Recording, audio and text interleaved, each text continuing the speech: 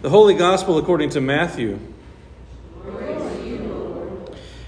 When Jesus entered the temple, the chief priests and the elders of the people came to him as he was teaching and said, "By what authority are you doing these things? And who gave you this authority?" Jesus said to them, "I will also ask you one question. If you tell me the answer, then I will also tell you by what authority I do these things. Did the baptism of John come from heaven, or was it of human origin?" And they argued with one another, "If we say from heaven, he will say to us, 'Why then did you not believe him?' But if we say of human origin, we are afraid of the crowd, for all regard John as a prophet." So they answered Jesus, "We do not know." And he said to them, "Neither will I tell you by what authority I am doing these things. What do you think? A man had 2 sons. He went to the first and said, 'Son, go and work in the vineyard today.' He answered, 'I will not.' But later he changed his mind and went. The father went to the second and said the same, and he answered, 'I go, sir.' But he did not go. Which of the 2 did the will of his father?" They said, "The first." Jesus said to them, "Truly I tell you, the tax collectors and the prostitutes are going into the dominion of God ahead of you. For John came to you in the way of righteousness, and you did not believe him. But the tax collectors and the prostitutes believed him. And even after you saw it, you did not change your minds and believe him." The Gospel of the Lord. Praise to you, O Christ. You can be seated.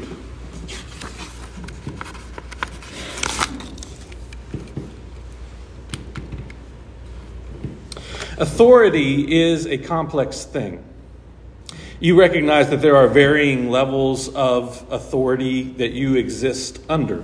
There are federal laws, there are state laws, there are county laws, there are city laws. There's even those helpful HOA rules, assisting you in keeping your driveway spotless. It says in 1 Timothy, by the way, that you should pray for those in authority. So this is your reminder to pray for your homeowners association, if you haven't already. As a pastor, I'm told that I have some authority. Sometimes I wonder. Here's a question. What gives me pastoral authority? Is it the robe? Some people think that the robe comes from the togas that were worn in the Senate of ancient Rome, and that we wear these robes to show our leadership in this institution. Actually, these robes are baptismal garments. In the ancient church, the baptized would receive a new, clean robe when they came out of the baptismal waters. That's what Paul was talking about when he said you should put on Christ. You should be clothed in Christ. The robe isn't a garment of authority. It's a sign of baptism. What about the collar? Is that where the pastoral authority comes from? I sometimes joke and call this the power strip. The truth is, this little white thing has little to do with power. It's more like a yoke, something that is used to attach animals to a plow. This collar is a reminder that in everything that I do and say, I am bound to Christ and committed to serving him. The collar isn't a sign of authority. It's a sign of service and submission. What about the stole? Is this where the pastoral authority comes from? The meaning of the stole comes from the night Jesus died. It says he took a towel, he tied it around him, and he washed the disciples' feet. The stole also is not a sign of authority, but it's another symbol of service. So where does the pastoral authority come from? The answer is found in the ordination liturgy. He has Christ's authority to preach the word of God and administer the sacraments, serving God's people as together we bear God's creative and redeeming love to all the world. All pastoral authority comes from and is a reflection of the authority of Jesus. And the ministry from Christ's authority is something we share. Together, we bear it.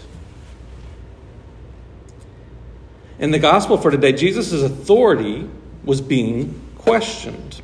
The chief priests of the temple and the elders of the people wanted to know, who gives you the right to do these things? And the things that Jesus was doing at this point in the Gospel of Matthew's story are directly related to what happened just prior to this lesson. How Jesus marched into Jerusalem on a donkey with crowds of people shouting. How he stormed the temple and threw out the money changers and flipped over the tables, causing a disruption. The leaders wanted to know, who gives you the authority to do this stuff? Authority is the ability to have an effect on the behavior of others. When it comes to having an effect on the behavior of others, words are not enough. Action is required. This is why Jesus then told them the parable about the two brothers, both of whose words and actions were not in alignment. They both said one thing and did something different, but it was the one who followed through with action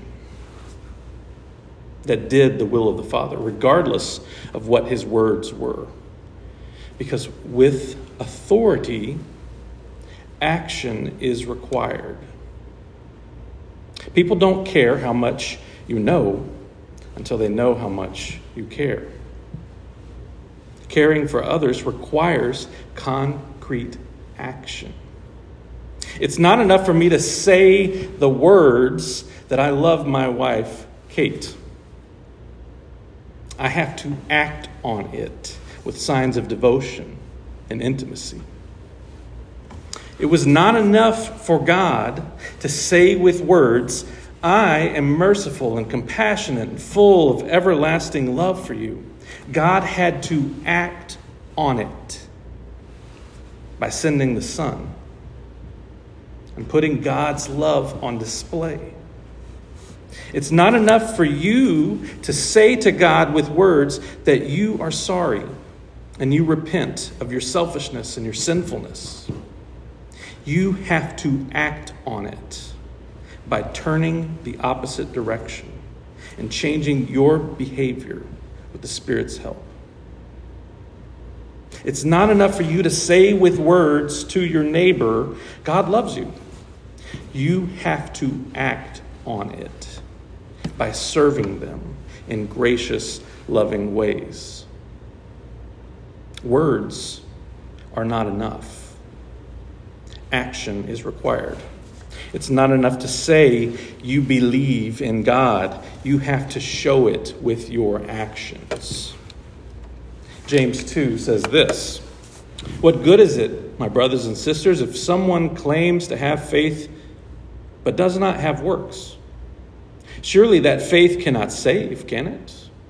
If a brother or sister is naked and lacks daily food, and one of you says to them, go in peace, keep warm and eat your fill, and yet you do not supply their bodily needs, what is the good of that? So faith by itself, if it has no works, is dead. Jesus came to reveal the upside-down nature of God's ordering of everything. The chief priests and the elders of the people thought they had authority, some control over the behavior of others, some say over who is in and who is out of the system that they were part of. But Jesus corrected their misconception. The truth is, tax collectors and prostitutes are entering before you.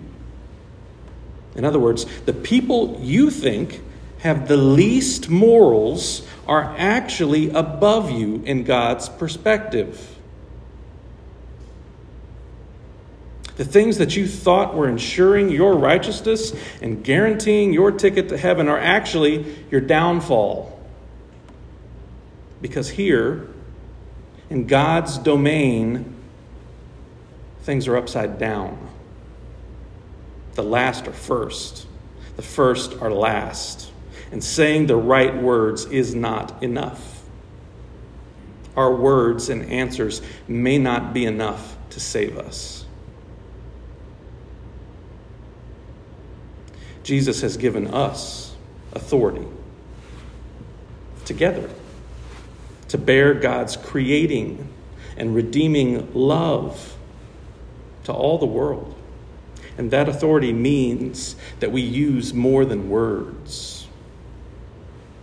We use actions of compassion, humility, and service. Because we are also people in need of God's grace. Amen.